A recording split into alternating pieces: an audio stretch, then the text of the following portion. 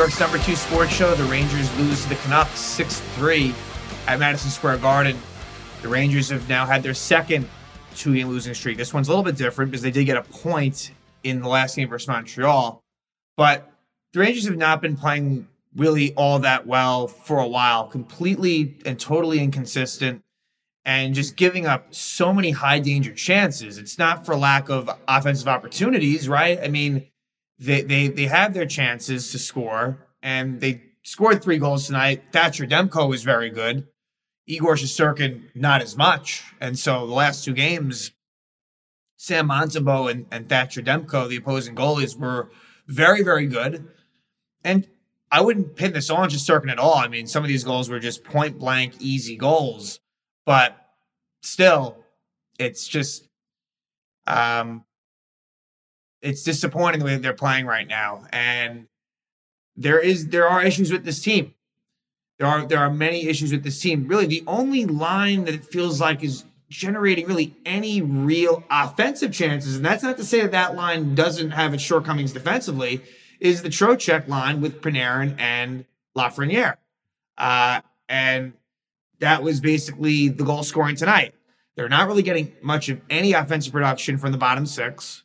Brennan Othmann, again, didn't really play a whole lot. Let's see, his ice time was 7:33. So, I don't feel as if he's going to be up here too much longer, just based on what we've kind of seen here.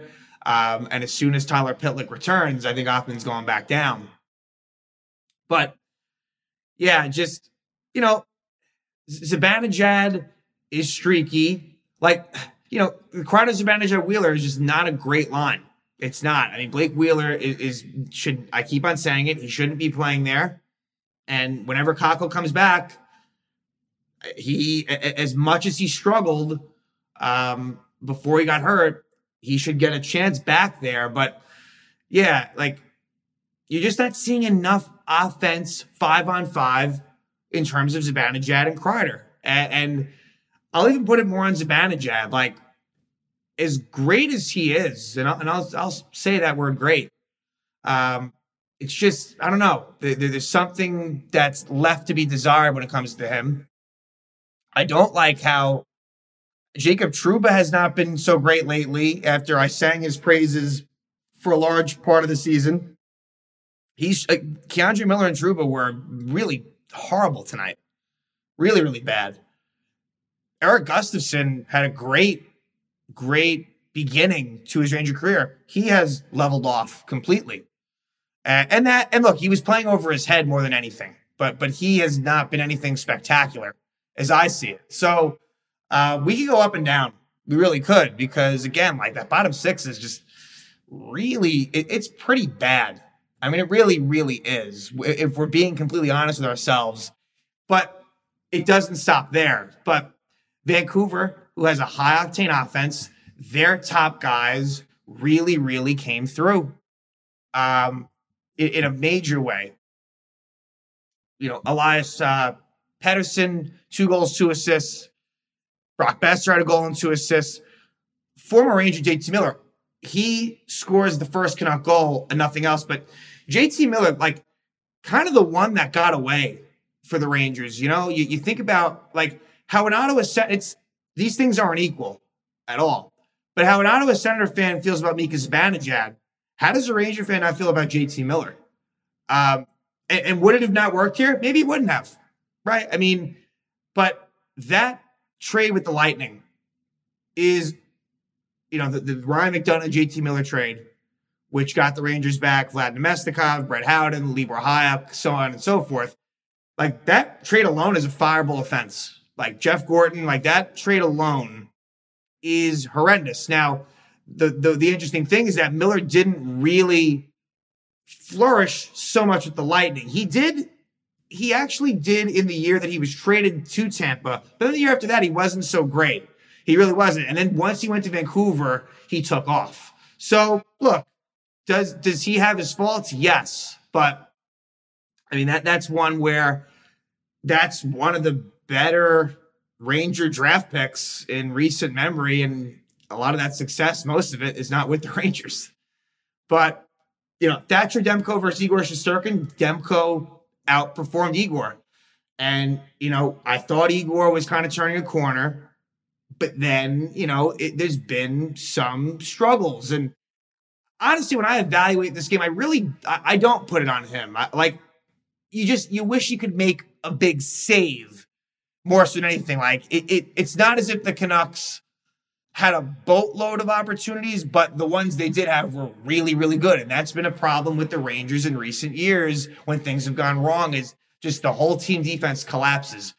Sloppy line changes, bad, missing defensive assignments, and it blew up in their face. So, the Rangers did get what they deserved, and the fans were not happy with what was going on in this game. So the Rangers do take the lead in this one.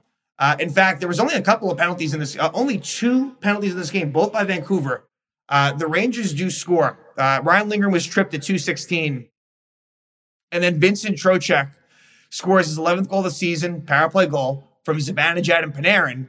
So off to a good start. But less than a minute after, as Joe Tollison, the PA announcer, is reading off the Trocheck goal to the fans, JT Miller scores. So it's his 19th goal of the season from Pettersson and Besser. And just like that, it's 1-1. And then at 6:45, Nils Höglander scores his 11th from Amon and Lafferty. So 2-1 Vancouver. And it would stay that way for a while. This goal right here was a tough one because it scored at 19:44. Brock Besser, his 25th goal of the year from Pettersson and Quinn Hughes. So that, to me, has been a little bit of an issue lately as well with these sort of late, end of period late goals. The Rangers, when they were playing well, everything was so efficient. They were just doing, for a while, they were playing the right way and the results were coming. Then what happened was they weren't so much playing the right way, but the results were still coming. And that was just a precursor for some bad shit to happen. So 3-1 Canucks. We go to the second. Rangers do cut it to 1. It's a goal by Artemi Panarin, so he continues to score goals. His 26th goal of the year from Lafreniere. So now it's 3-2. But at 15:33, a really, really great goal by Pettersson. His 18th goal of the season, assisted by Bluger and Hronek. So 4-2 Canucks. And then another real backbreaker is Höglander scores again. So at 16:47 of the second, Höglander, his 12th goal of the season from Suter and Hronek. So now it is 5-2 Canucks going to the third. So you're not feeling too good about that going to the third. However, the Rangers do score early in the period. It's Trocheck, his 2nd goal of the game, 12th of the season from Lafreniere. At 3:36, it's 5-3. And the Rangers, there was a chance by Chris Kreider that went off of Demko's glove and I think off the top of the net or the crossbar. And then Hronek at 9:18 slashes Lafreniere. I thought Lafreniere was really good in this game. I mean, that line was. Offensively, at least they were. Trocheck, Panarin, and Lafreniere. So Lafreniere draws the penalty, and the Rangers power play, a big chance to make it a one-goal game. They don't get it done, right? That was not a great power play. And then eventually, the Canucks get an empty net goal. It's Pettersson who scores it, his 2nd of the night, 19th of the season, from Besser and Tyler Myers. So the Canucks win by a final score of 6-3. So, Rangers won in Vancouver in overtime, right? So in terms of, they technically by points lost the season series. Not that matters because, I still want to keep the streak, and that wasn't in play here, of the Rangers at least getting one win versus each team they play. But that, again, Vancouver's good. Vancouver, offensively, they're good. This could be a dangerous team in the West. I don't know. Do they have the defense? That's always been my question, but it seems like it's improving. Demko has the capabilities of being a really good goalie, and has shown that. So, Vancouver, I kind of feel like there are some similarities with the Canucks and the Rangers, to be honest, in my opinion. Where there's a lot of star talent, and on paper it looks good, but Vancouver with also a newish head coach in Rick Tocchet, who took over before the end of last season. So yeah, Vancouver wins 6-3. Now the Rangers, in what will be, hey, they're going to try to avoid. I know like I said, the Rangers got a point in that Montreal game, so it's a little bit different, but they will try to avoid their first 3-game losing streak of the season. They will go to St. Louis. And I think the Rangers will be ready to go, but the Blues, that won't be so easy. They have been a lot better lately, and they play very well in St. Louis. So, Rangers now, like that, at one point, maybe that Blues game would have looked like, okay, like not so bad. I think that's going to be a tough one. I do. But we'll see what happens. And then for the weekend, they'll have, I think, back-to-back matinee games, I think, against the Capitals.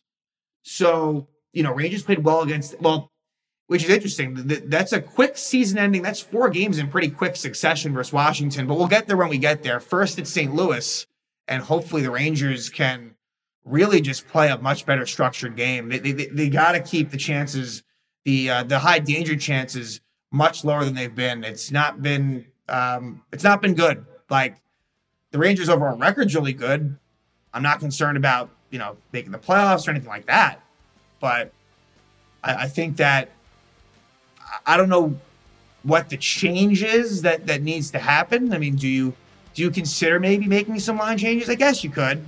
I'm not sure how much of a difference that makes, but something's got to happen because they just have been not playing good hockey, and it's been a while now where they just can't really reel off much of a streak. So again, Canucks come into Madison Square Garden and they defeat the Rangers 6-3.